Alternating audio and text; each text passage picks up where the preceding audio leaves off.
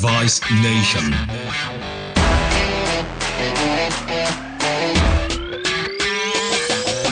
Greetings and pentatonic pontifications, everyone. I hope you're having a wonderful and hopefully air-conditioned day. I know I certainly am. I'm convinced that if we all survive this coming week, then we have proof of concept for Get Mars, that colonizing planets closer to the sun is within the realm of the possible. Chilling out with me here in the Device Nation studio are my two cats, Hattie and Penny. Little SpongeBob nod there. Say hello, guys.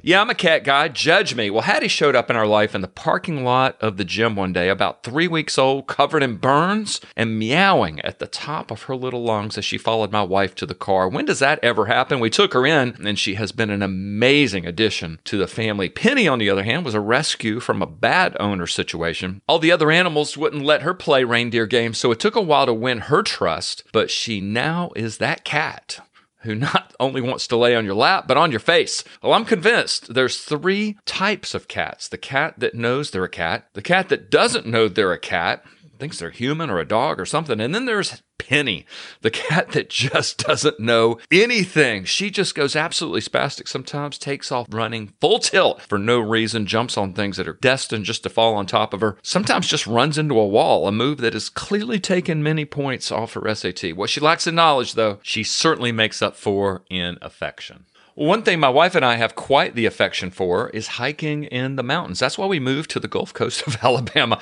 I know it sounds crazy, but there is a mountain bike trail here that if I blindfolded you, put you in a white, nondescript panel van, yeah, I like criminal shows, and dropped you off at the head of this trail, you would swear you were in northern Alabama. So my wife and I were out hiking this very trail this morning. I literally came within an inch of running headfirst, not into a wall, Penny, but into a huge web created by none other than a banana spider. What's a banana spider? It's a Nephila, a golden silk orb weaver. It's a big freaking spider. I was looking down, pondering guitar scales of all things, and for some reason looked up at the last second, face to face with the author and creator of said web, an arthropod of epic proportions. The only thing worse, by the way, than a cat on your face is a big freaking spider. Well, speaking of guitar scales, and I know many of you are still stuck at my greeting, why the pentatonic pontifications, Kevin? Well, longtime listeners know of my obsession with electric guitar. I went out and got my first guitar lesson in 45 years. Crazy, right? The other day from Caleb, just an amazing young man, an amazing player with even more amazing hair. I suggested some sort of locks of love arrangement between us.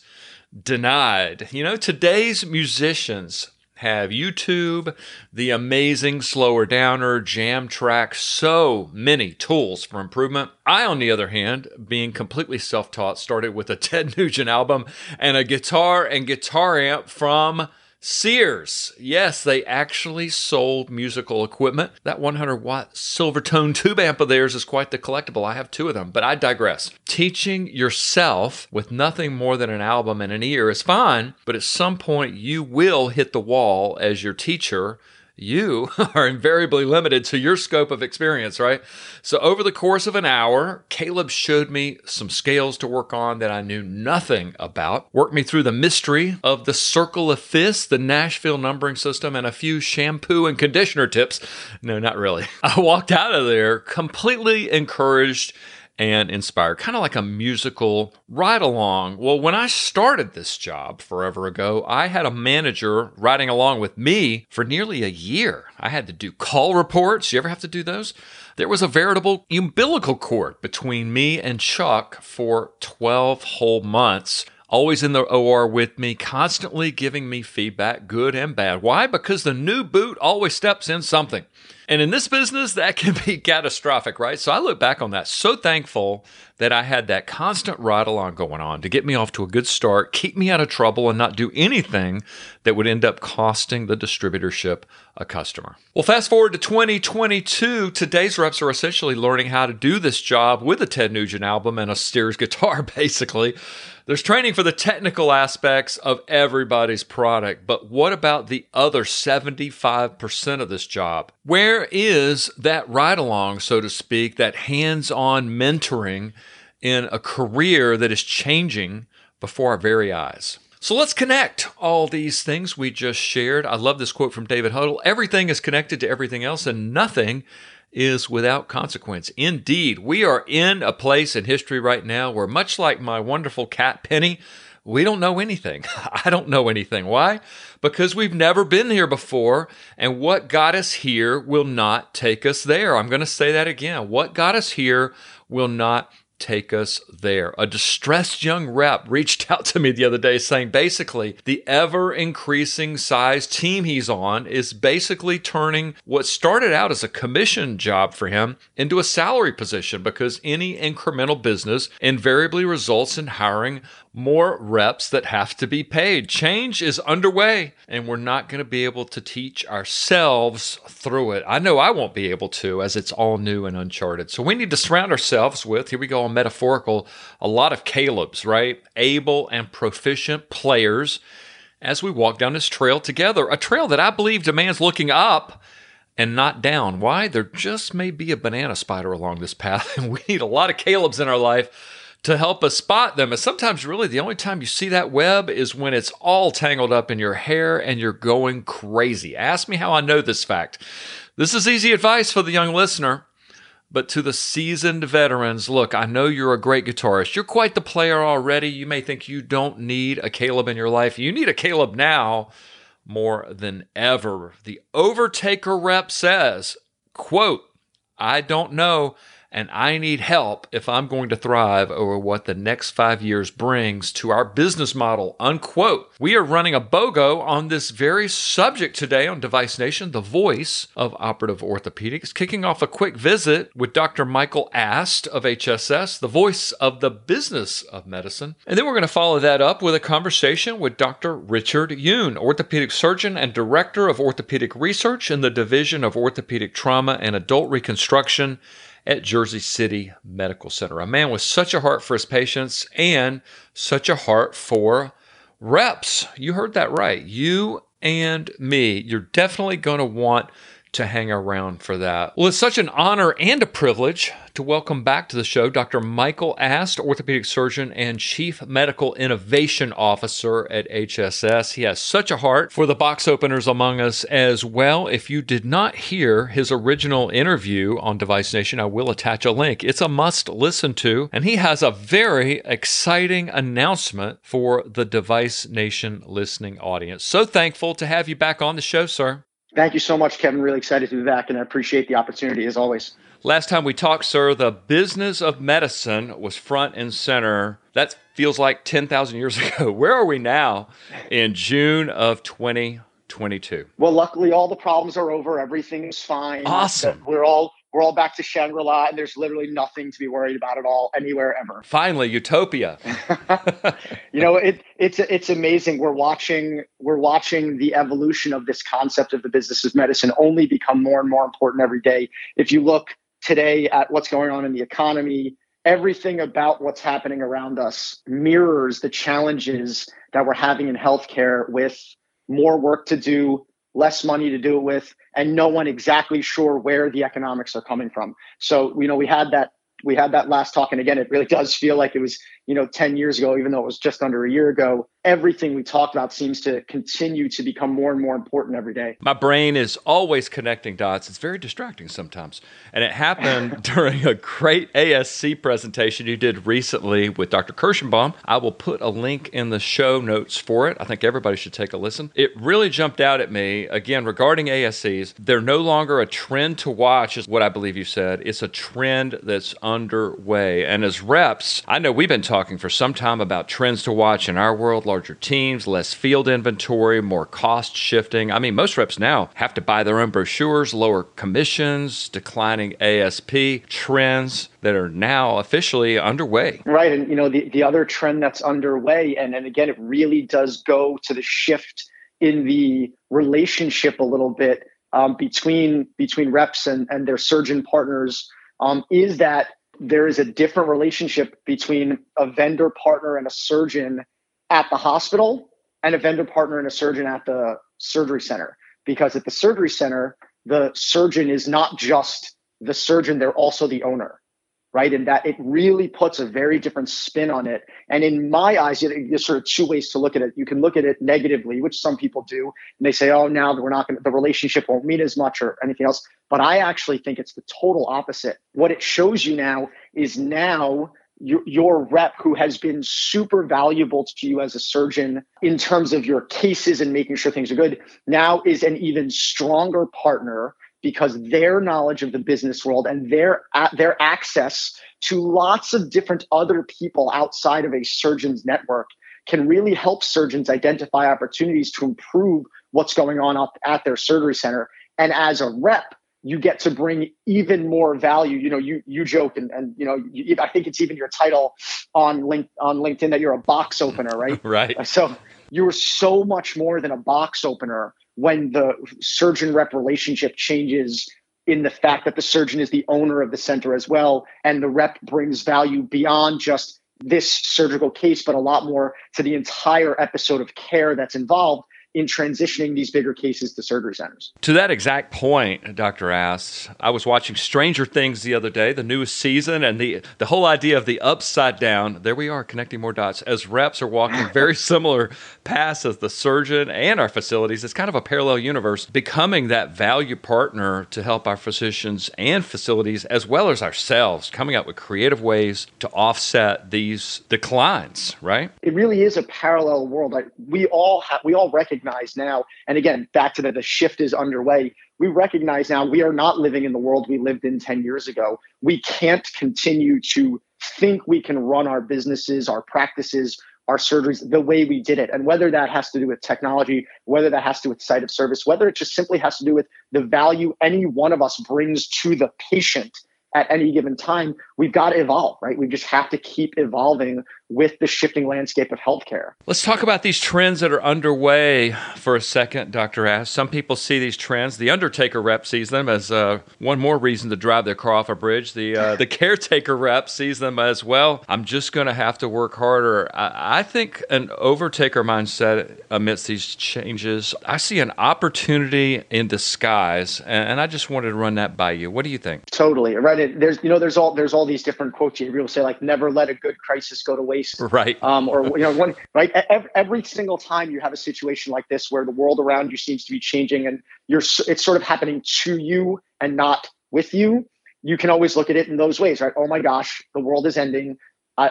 This is over. Or you say, well, what is my opportunity here? Where is this going to give me a new opportunity to do something even better? And I think if you take a step back, and you and I had this conversation last time, if you take a step back, and the business of medicine, the business of what we do is very important to what we do. But if you take a step back and remember the central focus of every single thing we do is the patient on the table, all of a sudden you say, wait, look at all the stuff changing around me. It's also changing the experience of the patient.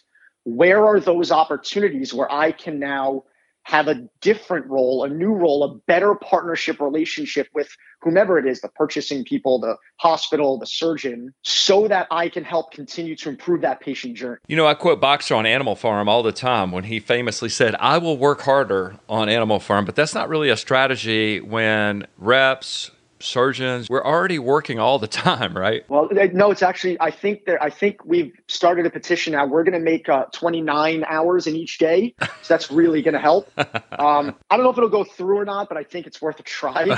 It's exactly right. At a certain point, you simply can't work harder. And it's actually, I think, one of the reasons, one of the many, many, many reasons for some of the shifts we're seeing, especially in the elective surgery side, is at a certain point, how many widgets can you really make? Can a surgeon do more than 1,000 joint replacements a year? I mean, can anybody even do that except for the handful of super special people who can actually make that happen, right? So then how else can we do stuff better, right? How many lines can a rep carry before all of a sudden all they're doing is driving back and forth between offices and trying to figure out which case needs this thing, right? There's better ways to do it. And I think it leads back to the concept of every person there, their responsibility is to add value to the patient journey. Instead of working harder, like everyone always jokes, you need to work smarter. But what we really haven't figured out, and I think what all of us together are going to figure out in the next couple of years, is what does smarter really mean? Smarter isn't selling something more expensive, right? We've seen that. Because sometimes that happens, like, well, maybe I'll just charge more money for what I do. That works for like 10 minutes, but then ASPs fall, volume falls, reimbursement falls, something else happens, right? It's not a very good long-term plan. So I think as more of us understand the system, more of us understand the journey of the patient from start to finish, we're going to find opportunities to truly add value. And that will be how we work smarter. Well, Doctor, the registration link for the Society for Medical Representative Advancement went live the other day, and I am so honored to have you as part of an organization that revolves around one thing, the thing that you just brought up, doing things better and smarter in a business climate that certainly feels like the upside down. I know listeners can easily get their arms around reps coming alongside reps to help them out, but one of the big differentiators in this project is surgeons working with us. Why surgeons? I'm super, super excited to see this go live. Obviously, this is something you and I talked about for a long time before we launched it. I think the answer is, if you really want to do healthcare correctly, it's got to be a partnership,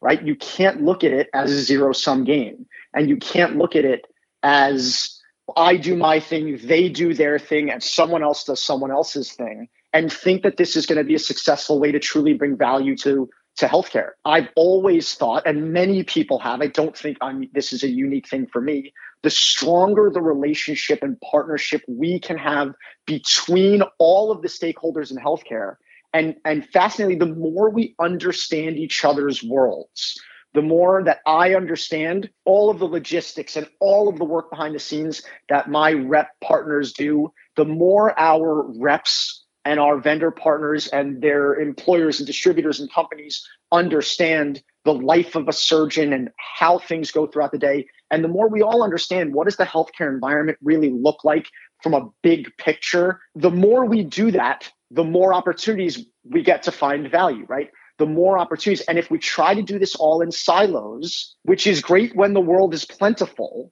but when we try to do this all in silos, we likely miss very big opportunities. So I'm super, super excited for this, because this is a real tangible shift that I'm hoping for, that you've spoken about, where we, instead of all being barbarians at the gate fighting for that's my dollar, that's your dollar, we come together, learn from each other, and really figure out where the opportunities are to, again, enhance that patient journey and improve the entire landscape of healthcare. No zero-sum thinking here, sir. We've got an incredible surgeon faculty, a rep faculty panel passionate about the success of their peers. Our inaugural meeting is the night of October 7th, and then Saturday up until around 4:30 p.m. And we've got an amazing keynote address, don't we? Oh, man.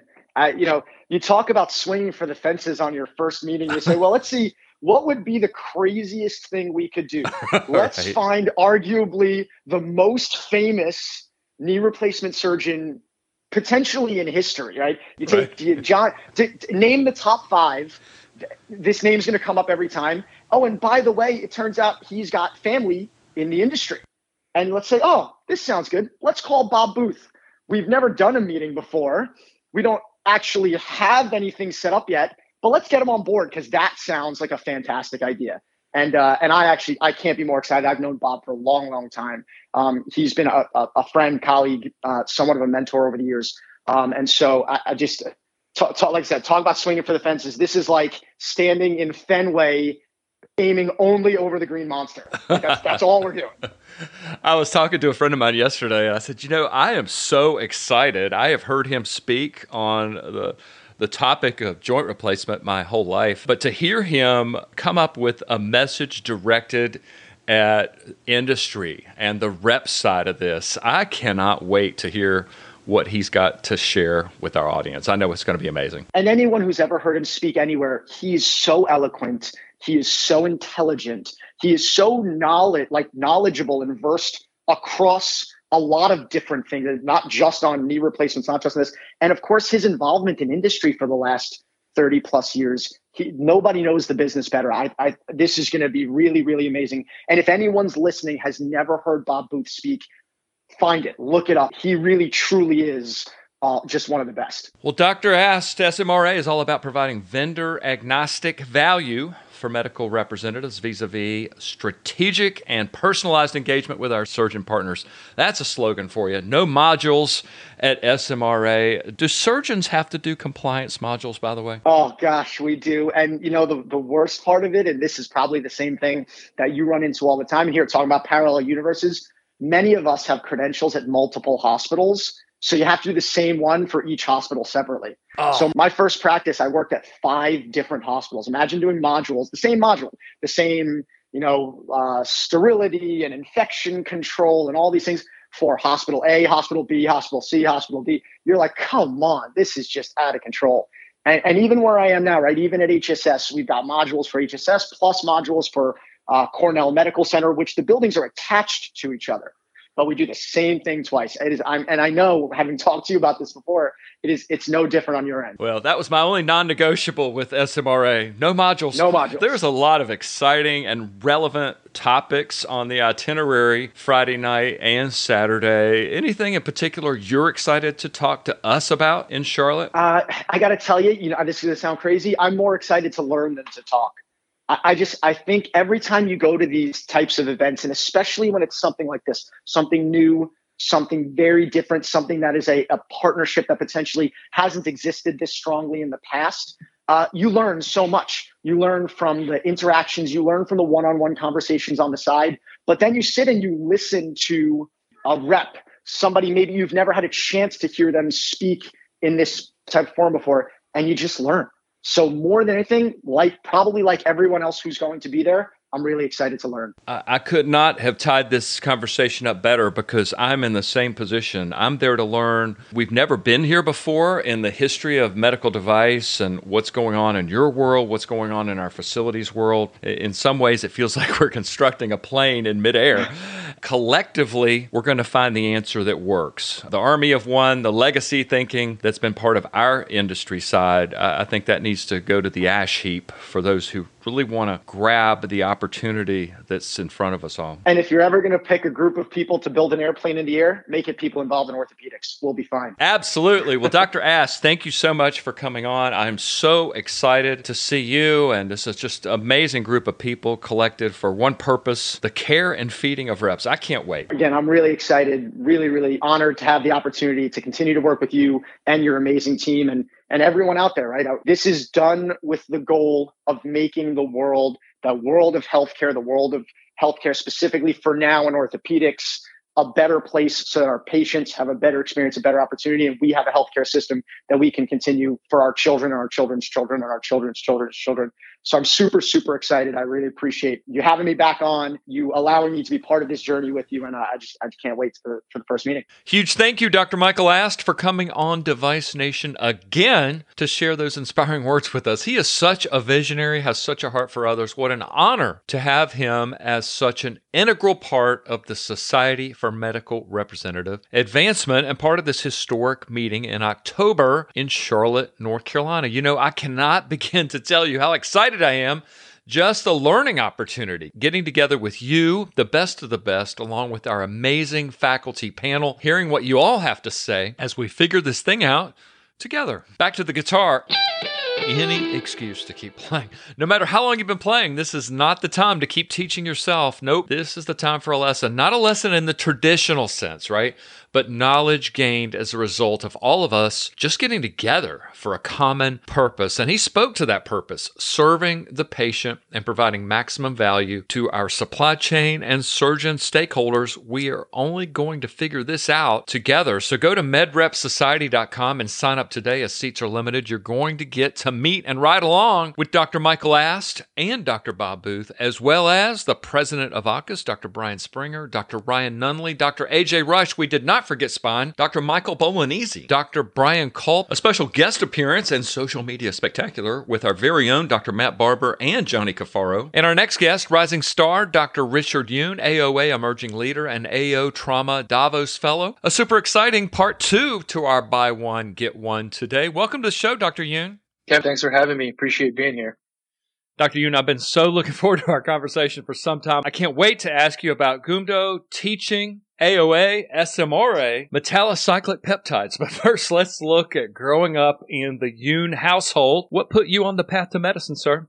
Much like a lot of the immigrant families in the United States, I'm not that much different. So growing up in my house, I had to go into a field that was stable, right? Things that would always have jobs. So the options were medicine, engineering, or being a lawyer. And I was drawn to medicine. How early was that? I mean, was that like from 5 years old on, or was that something later in life? My mom said I said it for the first time when I was 9. Wow. Well, I know, but no one believes anything the kids say. So I'm just glad I kind of followed through. That would lead you eventually to a Bachelor of Science degree from one of the Little Ivies, Trinity College in Connecticut. I don't know what it is about that school, Dr. Yoon, but it seems like a lot of eventual orthopedic surgeons go there for some reason. Well, it's funny. I had a great time at Trinity. I would not take away my experience for anything. I really liked the small school feel that was there. We only had about 2,000 students. So, that was something I was specifically drawn to. And, actually one of the major reasons I went there was I got a full scholarship. So having a scholarship there certainly saved me and my family a lot of money.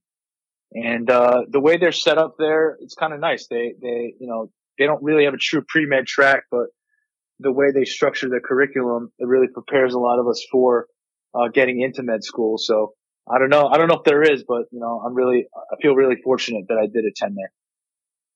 Did you know before you even went to med school that orthopedics was going to be your gig? Yes and no. So I actually did not get into med school the first time.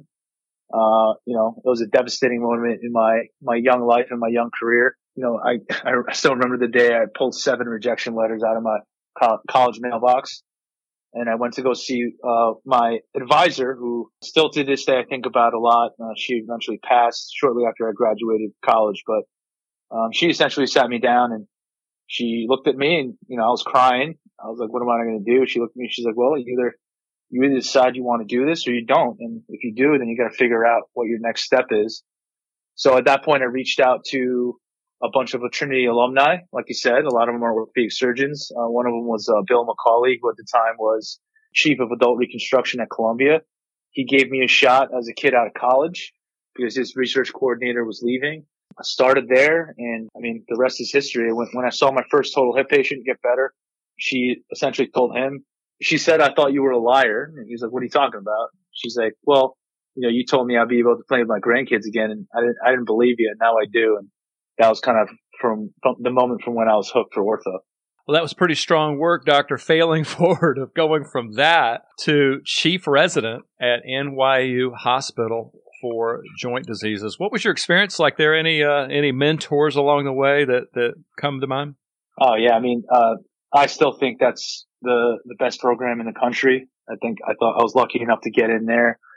At the time it was still number one, and I still think it's up there now. And, I think the culture there starts from the top down. Dr. Joe Zuckerman, he's a force. He's been a force in orthopedics for a long time. And a lot of the faculty follow his example, and so their residents.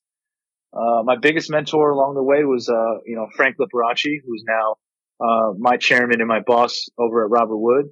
Like I said, from the moment I didn't get in, I told myself that, well, there's a lot of people smarter than me. No one will ever outwork me. So, I try and stay that mentality now. That was quite an honor along that journey, receiving the Davos Fellowship Award. Tell us about it. Yeah, that was a really cool experience. It was during my fellowship in Orlando. Normally they take trauma surgeons who have already started practice. Fellows were encouraged to apply. So I applied during my fellowship year. I was lucky enough to get it. And, it was my first time in Switzerland, which was amazing. It really puts into perspective what the Swiss countryside looks like. And it really does look like the Sound of Music. And it was a really cool experience just to be around international folks, just to learn, what people do with resources or limited resources from around the world, and the level of education and teaching that goes on. It was certainly a unique experience, and I was lucky to participate. Well, thank you for that segue to Orlando, sir. Your fellowship in orthopedic traumatology and complex adult reconstruction. That had to be a great experience there. Oh, yeah. Best year of my life, including the fact that I got married September 3rd of that year. which is attributed to, that being the best year of my life. One of the reasons why at the time it was only 2, but now 3 fellowships that combine ortho trauma and reconstruction in 1 year. The other 2 one's in Minnesota, and now the other place is our fellowship in New Jersey, which does a combo trauma joints experience. But yeah, 1,052 cases later, it was really, really just a fantastic year. Nothing much more to say. Well, I gotta ask you about that just for a second. I do not run into a lot of orthopedic surgeons that have that dual major, so to speak, that really are passionate about both of those. Usually it's one or the other. What inspired you? What drew you in? Well, I always loved my experience in total joints ever since even I was a research fellow at Columbia before med school. And it's something that I always wanted to continue as my elective practice when I started becoming an attending. And really, when it came down to it, I was looking at places where I can get a comprehensive experience in both without having to do a second fellowship. I grew up with not a lot, and I'm the oldest son, so taking another year off for training was, less than ideal money-wise. I was lucky enough to get one of these coveted spots, and it's just something that I knew that from my mentor, Frank Liberace, that if I want to take care of everything from start to finish, you need to train and see as much of the complex stuff as you can, and I certainly got that when I was in Orlando. Well, speaking of coveted spots, you would be part of the AOA Resident Leadership Forum and then on to being tapped into their Emerging Leaders Program. Congratulations on that, sir. Oh, thank you. Thank you very much. Again, stuff that I didn't really expect, but I guess as a result of the work I put in, NYU put my name in the hat and put me in to represent their program. And now as alumni there, soon I should be hopefully getting to be a fellow of the AOA, which should be probably next year or the year after. So just, plugging away and trying to do the best I can. Well, Doctor, I've heard it said over the years, too much of a good thing is a bad thing. So apparently that perfect Orlando weather and all those entertainment opportunities finally just took its toll on you. There you are. Going back up north, orthopedic trauma and reconstruction specialist at RWJ Barnabas Health in Jersey City, New Jersey. What's your practice look like these days? Yeah, so, this is home for me. I'm going back home to Jersey, so that certainly was part of the plan. Joining my former mentor, Frank, was also part of the plan and looking there. I run the fellowship program here as well as the orthopedic research. But clinically, we operate at 2 hospitals. One's our trauma hospital in Jersey City. The other one's kind of a bigger community flagship in Livingston, affectionately known as Cooperman Barnabas Medical Center.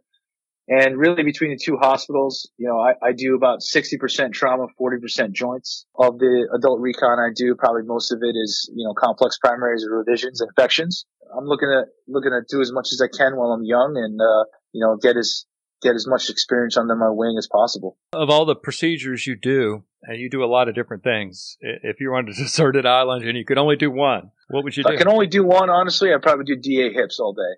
DA total hips. It's funny, when I was training, it was on the upswing. Some folks were doing it, but some of them weren't.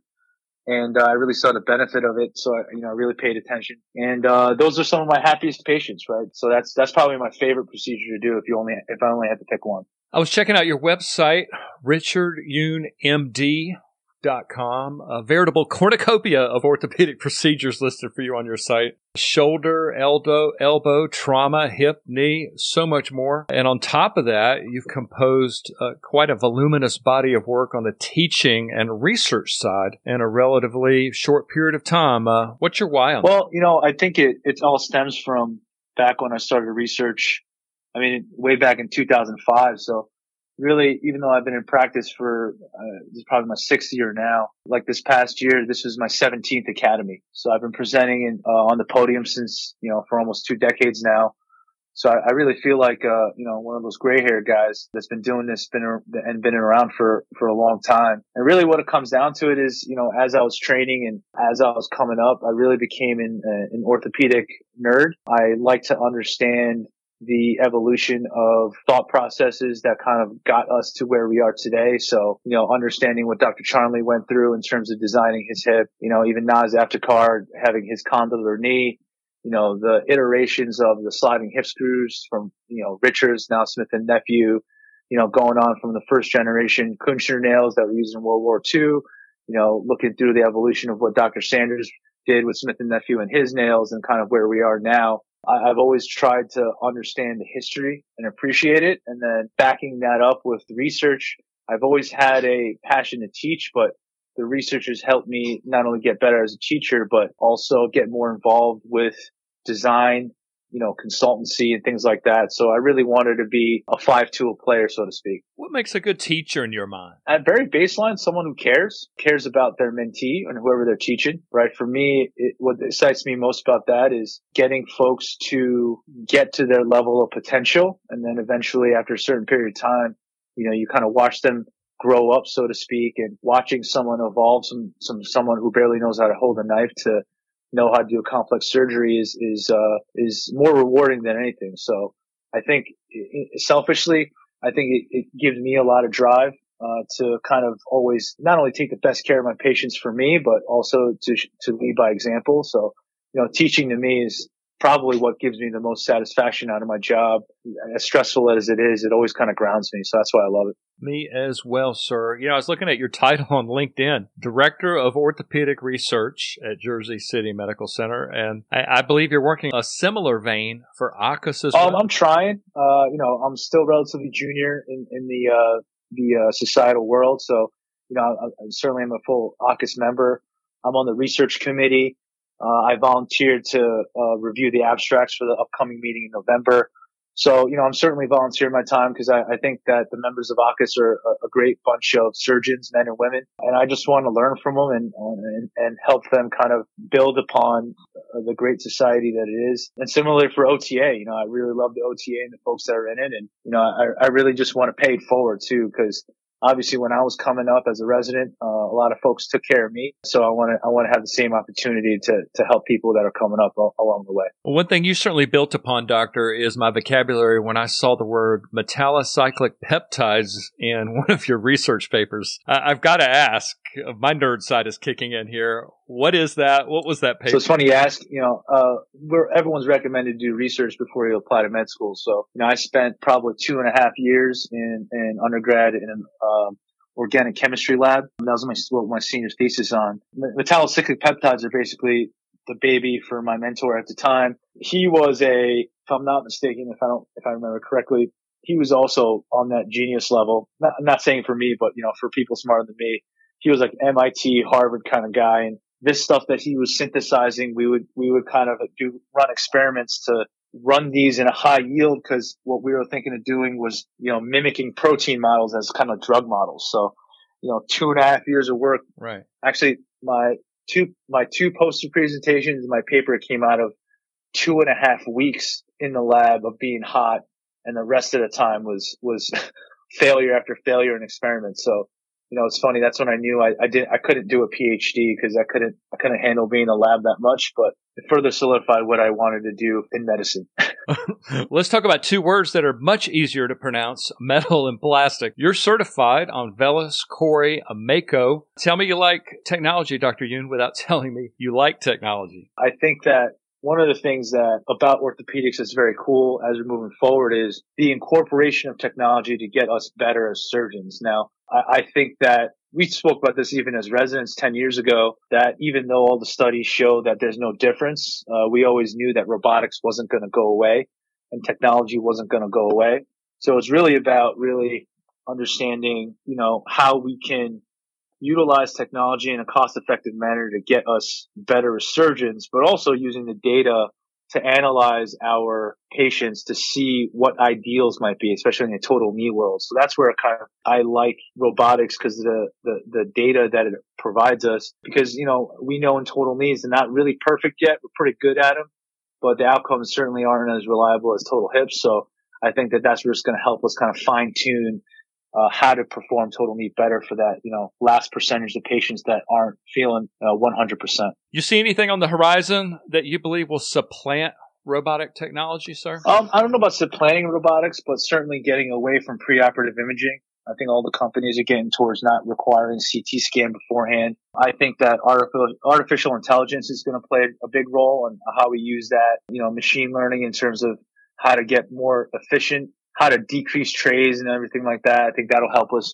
kind of be more cost effective and efficient in the OR as well. The final kind of frontier in our aspect of what we do is, what do implants do to bone? How does bone react? And at the same time, how are we getting better at managing the soft tissues around what we do too. So I think that's where technology is going to help us the most in kind of further refining how to optimize our surgeries even better than we do them now. What cases are you currently using robots for? Right now, mainly for unis. I probably don't do as many as my solo joint replacement friends around the country. So I probably do around maybe like 25 a year or so. When I was a resident, we didn't do a lot of unis. So I rely on the robotics to make sure that I'm getting it as precise as possible. So that's really what I use it for mainly. We got quite the circle of life on the total knee side with cementless implants becoming in vogue again. Any thoughts on some of these all porous unis sneaking into the arena? You think it's exciting or leave well enough alone? I'm very conservative and I like seeing data in long term. And we all know where we started with cementless. And, it's just like when even uni started, right? You don't want to throw the baby out with the bathwater. You come around and you kind of get it better. So I probably won't be one of the first to jump into the foray of cementless unis. But, even with cementless totals, I probably booked my first one for this summer. And that's only after a bunch of friends of mine kind of convinced me with specifics, especially after the recent results from the AJRR. So I think, I'm a database guy. So until the evidence comes out, I probably won't be putting much cementless in and relying on more cemented models. A lot of trauma on your CV, sir. Any cool gadgets in that world that has your attention right now? The newer generation nails that are coming out are especially an upgrade. A lot of fixed angle options that allow us to kind of get more reliable rigid fixation in femur, tibia, humerus in general. There are a couple exciting new products that I think are very, very cool. Synthes has a new periprosthetic fracture system that I think is super, super slick, very modular. A lot of hole options, a lot of cable options, a lot of locking screw options that you can take care of everything. Arthrex fiber tape cerclage is kind of a cool alternative to cables. I use it a lot in my proximal humerus fractures when I do reverse total shoulder arthroplasty. OrthoGrid, that is essentially a standalone attachment to your fluoroscopy that has AI built into it. Using that for DA hips is like incredible, and they're getting more and more into the trauma world. So I'm looking forward to kind of trialing that and see how I think that can get us better for that. But a very exciting time in orthopedics right now with everything going on. The first time I saw OrthoGrid, I had a surgeon that used that. It was like taking the red pill. Yeah. It was like, this is how life could be. It's just amazing technology. You were a co-author of a poster that caught my eye, I Am Nail versus Lock Plate Fixation and the Treatment of Distal Femoral Periprosthetic Fractures. Is one better than the other? I was just curious, what was your conclusion? This was a systematic review. We looked at all the literature out there. We were looking at overall heal rates. And really, there is no difference. You get 90% plus union rates. But when it comes to plating, there is, a small subset of papers that show that you can have higher non-union rates. Some papers showing up to like 20, 25%. And the femur in general and the distal femur is something that, Frank and I have been studying for a long time now. So it's something that we really wanted to look at in depth.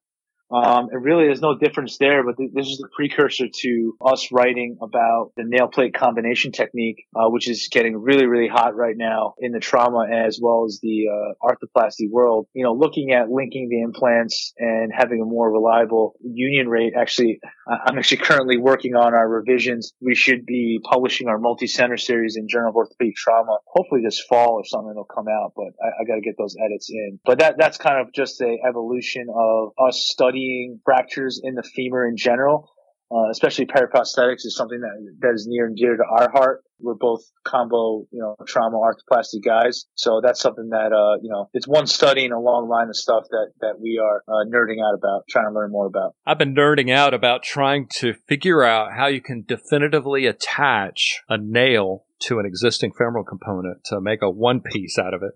I ran out of napkins, doctor. I cannot figure out how to make that work. It wouldn't matter. The FDA wouldn't let you do it anyway. There are several patents on that. And they won't even let us put a hole in a femoral stem because it's not considered a trauma device. So, unless the FDA clears some stuff, it's going to be hard for us to invent anything along those ways.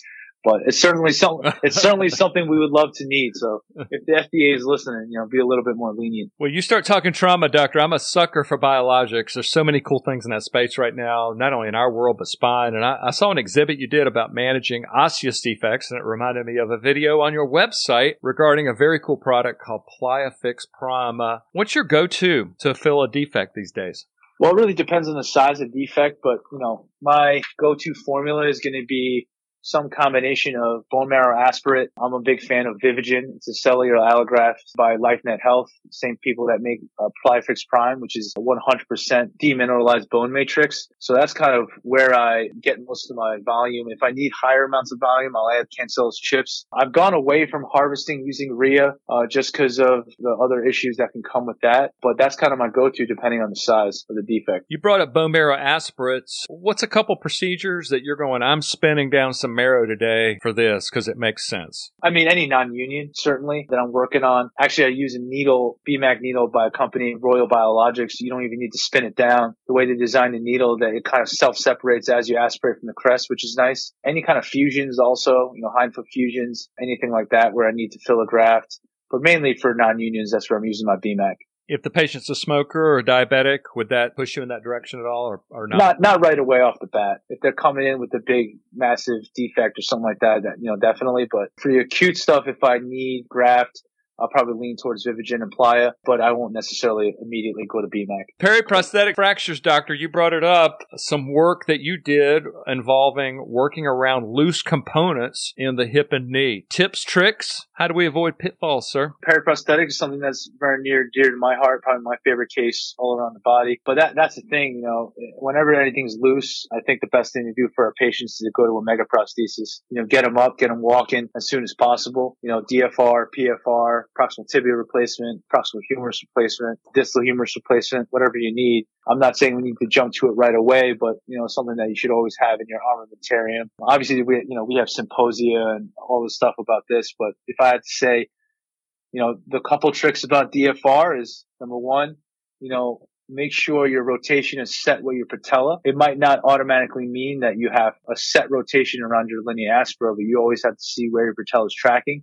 Don't chase your flexion gap, number one. Lastly, the thing we worry about the most with megaprosthesis is infection. So one of the tips I got from my oncology colleagues, Cynthia Emery down at Wake, she told me that she coats all her megaprosthetic junctions that are non-articular with essentially antibiotic cement. So they get local elution for about 6 weeks. And I started doing that, and it certainly has helped out a lot. All my DFRs are knee immobilizer until sutures come out. Sometimes that's 2 weeks. Sometimes it's 4 weeks. Sometimes it's 6, because the nice part about DFR is they always get their flexion back no matter what. So you can keep them straight for a while if you need to, but certainly something that I think more traumatologists should be doing. But, I think that the joints guys are more comfortable with it, but it's something that has been extremely helpful in my practice for these complex cases. Very cool trick, doctor. I wrote that down, coating those surfaces with antibiotic cement. Going to your stem, do you have an appetite for press fitting these DFR stems, or are you going to cement that as well every time? It really depends.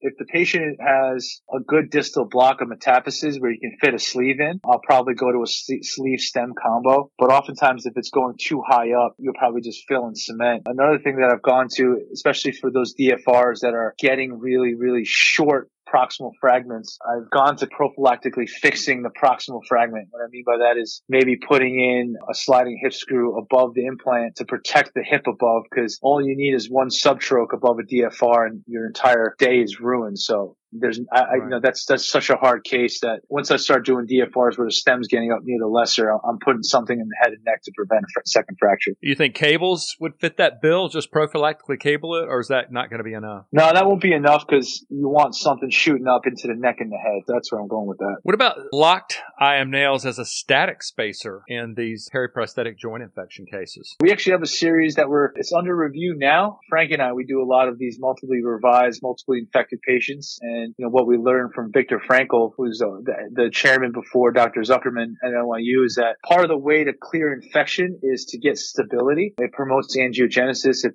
promotes blood flow and tissue healing. So, for these really, really deeply infected, multiply operated on folks, we'll flip a retrograde nail upside down, especially in the knee. We'll kind of perform a temporary knee arthrodesis with an antibiotic spacer in between. We'll also inject antibiotic-loaded calcium sulfate up and down the canals. We actually, for these patients also, this is part of the series is coming out, we'll use RIA to kind of saucerize and clean the canals also when we're doing these infection cases. So that is kind of our go-to in these complex, multiply infected, multiply operated on patients. after total knee. So hopefully that'll come out soon in the literature. Very cool gadget. I saw you touting on one of your videos was using Arthrex fiber tape in these periprosthetics. How do you use that? Fiber tape cerclage has been a very important part of my practice, especially for reverse total shoulders for fracture. It helps me get my tuberosity control without having drill holes, and that's kind of been my go-to. But for some of these periprosthetic distal femur fractures, femoral shafts, it's been nice because it helps you help and maintain the fractures with the same strength as any kind of,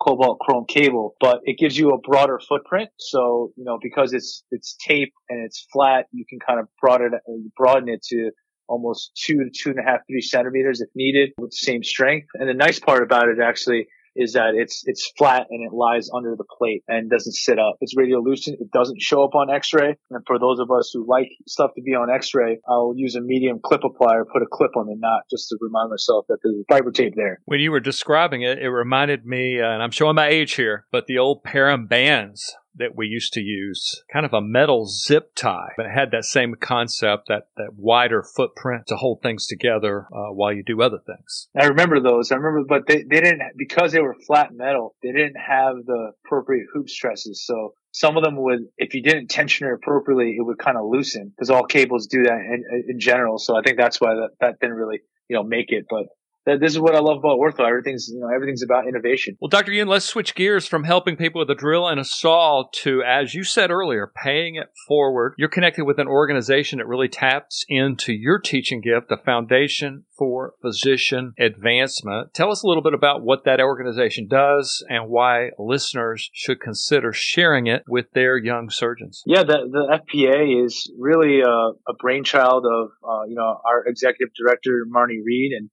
the kind of crew that she's brought together over the years. A lot of us really are dedicated to understanding kind of the business side of medicine. This is the aspect of training that none of us really get taught. This is actually a topic of discussion that for the longest time, and still depending on who you talk to, is actually frowned upon, right? It's going into medicine. We are all taught to be and hopefully stay altruistic and not care about the money side of things. But in the reality of real life, if you don't understand the little things, contracts, payer mix, definitions of how you get paid, coding, billing, not even including, how to get busy, how to market yourself, how to network, all these things that are really important to kind of growing up in the business is not talked about. So this is something that a group of friends and I, we came together, and seeing the excitement about it, continued participation from residents, fellows, and even young attendings. It's been a really great experience. And again, another aspect of something that I was lucky enough to get mentored on by Frank, and we're just expanding it to include a lot of folks who have learned through the years, and we're just trying to pay it forward now.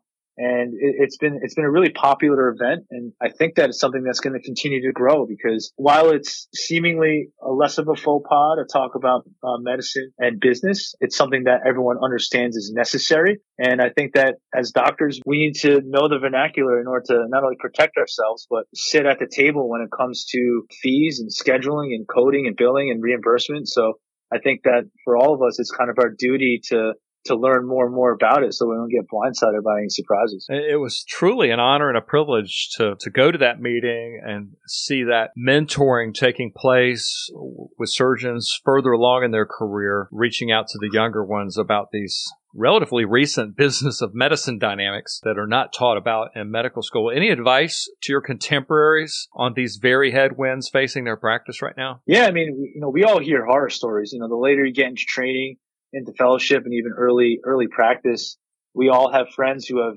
joined the practice and not made partner and missed the sale of their first, private equity buy. 50% of orthopedic surgeons change jobs after they pass boards in 2 years, and a lot of that stuff is just from not having knowledge and walking into a bad situation. And that's the thing. The only advice I would say is, don't be afraid to ask questions, and don't be afraid to talk to your colleagues, because this is your life now.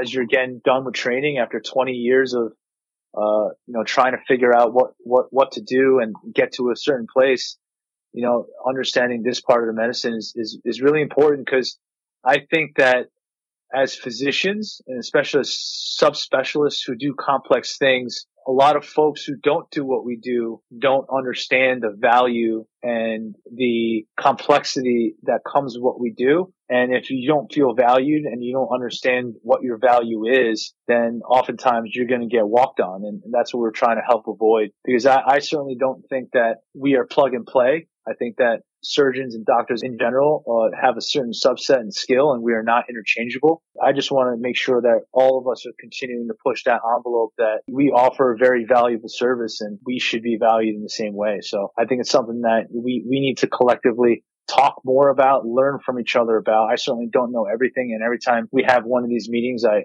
come home with more knowledge and things to improve my practice. So especially, in 2022 and beyond, we need to be at the table and taking control of this, Agreed. Drive. Get that steering wheel back. I was very honored to have a chance to interview President of AAHKS, Dr. Brian Springer, and FPA rock star Marnie Reed about their great work in this organization. As I concluded the interview, I told Dr. Springer about my passion for a rep version of what y'all were doing. Here we are just 9 episodes later, and the Society for Medical Representative Advancement is real. It's a thing.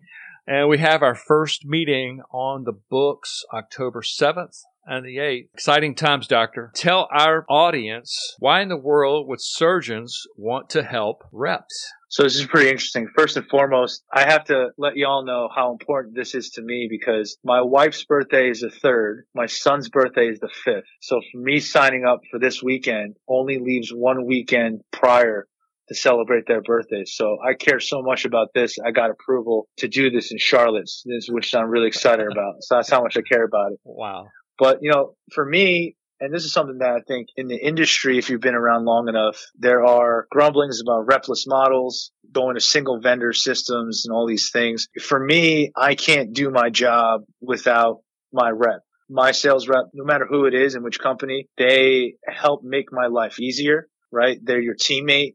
They anticipate things that you might not think of, and they have backup plans for you.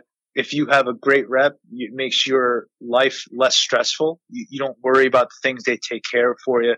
And if anyone listening has been abroad, done any mission work, it's actually pretty interesting. You know that some of the reps actually are your scrub techs when you're down in Haiti and Dominican Republic. So, that's right. I think that customer service is undervalued, and that's what makes some of our great reps great reps. One of my favorite reps, my Depew rep, he always tells me all the time, he understands this is a marathon and not a sprint. How to best service your kind of customer with all the collective goals to get our patients better. And that's really why I want to be a part of this enterprise, because I think that together as a collective team between, us, our PAs, our residents, our reps, and our nurses, if everyone's on the same page, that's when we're providing the highest level of care for our patients. And as you know, and as we know, our patients are someone's mom, someone's dad, someone's brother, someone's sister. This is why we do this. So I think that if we're not getting the reps better, then we're doing ourselves a disservice. So that's why I'm very lucky and honored to be a part of SMRA. We're honored to have you part of it, sir, especially in light of those birthdays. That's a big lift right there. I originally came up with the acronym Medical Representative Sales Association, and for the life of me, I don't understand why MRSA would get shut down. I thought nobody's going to forget it. I'm very thankful for a couple people who said, well, that's the whole point. They're remembering the wrong thing. Exactly. A-list surgeons and reps coming to Charlotte to help us thrive amidst the business of medicine waves hitting our ship. I feel confident, sir, that this meeting is going to sell out quickly. Where can reps sign up for it? That's an easy sign up. It's a website, medrepsociety.com. That's MEDREP society.com. A lot of info on there and registration for the meeting. Again, like I said, I'm looking forward to seeing everyone in person. This year was the first year in the spring where we started getting back to in-person stuff. So this is going to be really exciting. I am so excited about this meeting, sir. While we've got the reps on the line, any advice you'd like to give them right now on how to run this marathon called device sales? I feel like every distributorship and every company has their OGs, right? The original gangsters and the men and the women who have been around the game for a long time, right? When you start hearing names like Richards and Osteonics and Helmedica and EBI and SBI, right. right? These folks have been around a long time. You know, for all the young folks out there, really lean on them and their experience, right? They know, and there's a lot of stuff we'll talk about down in Charlotte, but you know, they really know how to stay in the game for a long time and be successful. And they also know how to not only work the political atmosphere, but how to really provide superb care that takes care of our patients. And oftentimes that might not necessarily mean promoting an implant that you're selling, right? And that's something that a lot of my favorite reps do. You know, if they don't have something that's in the room, they know another company has it, they're getting it for me just so, you know, we know we can take care of the patient in the right way. So a lot of stuff we can talk about down in Charlotte, but that's one of the things. If you're a young rep out there listening to this and you want to be a part of this game, this awesome profession for a really long time, you know, really latch yourself onto that senior partner, that senior person that brought you in, and take down all the little pearls, right? Write down everything they do. All the little things matter. You know, it's not just about opening boxes right now. Y'all really inspired me with the Foundation for Physician Advancement of just doing that same model, bringing people together in a vendor agnostic way and sharing information, being mentored by surgeons, by other reps that have been doing this longer than us. Oh, geez, I love that, doctor. It just really gave me and a lot of other people the vision for how this meeting's going to go forward. Very excited. Speaking of marathons, Dr. Hume, you completed the Nashville Rock and Roll Marathon. What an accomplishment, sir. I've got a 0.0 sticker on the back of my truck. Just curious, was it harder physically or mentally to cross that finish line? Definitely physically, but I need to put a disclaimer in here. It's probably my only and last marathon. The only way I'll run another one is if my wife ends up wanting to run New York. I said I'd run it with her. I ran that because it's one of the marathons my wife always wanted to run, and that was her sixth one. When I was crossing the finish line in Nashville, I took so long to finish. They were already taking down the finish line. Like they were on ladders taking the banner down. So I don't want any, there's got to be no misconceptions. This was something that I wanted to and I finished, but barely is probably the better word to say. Well, in my book, doctor, if you were crawling across the finish line at midnight and nobody was even there, still, that's a big accomplishment. So, speed, power, timing. We're not running anymore, sir. We're talking swordsmanship. I could not talk to you without asking about something I know is near and dear to your heart, Kumdo, of which you are a black belt. Tell us a little bit about this noble Korean martial art. Essentially, you know, Korean sword fighting. When I was growing up, I actually did Hapkido as well. When you're like 5 years old and you're going through and get your black belt by the time you're like 10 or 11, I don't know how much I really learned, you know, hand to hand wise. But as I was getting into middle school and high school, I wanted to continue. So I started Korean sword fighting. A lot of it is about mental and mind state, patience, and kind of moving through your katas and your routines with patience and kind of calculated power. And that's something I really liked. You know, when you for your black belt test, you have to complete a subspecialty, so to speak. So my subspecialty was 2 short blades, probably like 2 swords that were probably about a foot long in both hands. So that was pretty cool. But just something that mentally just kept me kind of in line for most of my time when I was a teenager. So something that I don't know how useful it is now. You know, if I'm in a bar, I probably have to pick up a pool stick or something if I got to do something. But for me, it was mainly about helping to obtain and maintain a meditative kind of patient state as much as possible, which it's kind of funny how it's come full circle now. I rely on a lot of the breathing techniques and meditations now, because certainly being an orthopedic surgeon is one of the most stressful jobs in the world. So it's helped me come full circle in that regard. I enjoyed watching some demo videos of them going after some bamboo. Just please promise me, if you ever have to do a video demonstration of this, just can you bring it full circle and use sawbones? That's a great idea. 100%. I would pay to see that. That's hysterical. Is it a 2-edged blade? No, it's a single edged katana. So like basically like a lot of the the ninja swords you see out there. It was amazing how many times they could cut something before it hit the ground. It's pretty slick. Well, Dr. Yoon, I'm glad I'm interviewing you now, as I feel like in 20 years, you'll be giving my printer a workout printing your CV. A lot of accomplishments under your belt so far. What's next? Just keep plugging, right? Right now, just like I said before, my job in my life is to lead by example and work hard. My priorities now are a little bit different. I still love what I do. I love teaching research, but having a happy marriage and being a good dad and husband is probably at the top of the list. So that's probably number one. And, what's next is whatever comes. I'm fortunate enough to be around a lot of talented people, both at my place and around the country and societies, doctors and otherwise. Excited to meet new folks like yourself. And listen, if we're not trying to continue to evolve and get better, then I don't know what we're doing. So I don't know what the future holds for me, but it seems like the formula I've had's worked out pretty well. So, I'm just going to keep plugging and just trying to get better. And let's see what happens. Great work, sir. I appreciate that. I really appreciate it.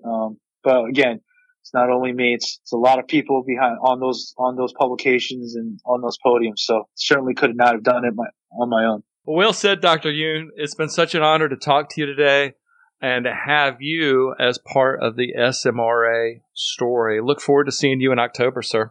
100%, Kevin. And for those of you on MedRep, MEDREP, society.com, I look forward to seeing everyone in Charlotte in October. And we look forward to seeing you, Dr. Yoon. I want us all to just ponder that for a second. You do this job a while, and you will discover just how hard it is to get a surgeon to leave town for a meeting, right? They've got a lot of things going on in their lives, priorities like a happy marriage, like being a good dad. I know it's hard to believe, but most of it does not revolve around you and me. On that note, can we just take a second to ponder one more thing? The gravity of this A-list faculty of surgeons and reps leaving their homes in October to go to a meeting centered around helping you and me. I'm attaching the medrepsociety.com link in the show notes. Sign up now and you will receive a discounted hotel rate at the Westin. Dr. Yoon so eloquently said, if we're not trying to evolve and get better, then I don't know what we're doing. Indeed, I wrote that down. We all need a guitar lesson. See how I brought this all full circle? In these perilous times for commission-based reps, I don't know about you, but I do not want to be on de facto salary. No ceiling, no way. So grab your Les Paul. I'll have my Zion RT Classic tuned up and plugged in, and let's come ready to hear from people passionate about helping us construct a workaround. I hope you all have an amazing week, and I look forward to riding along with you in Charlotte.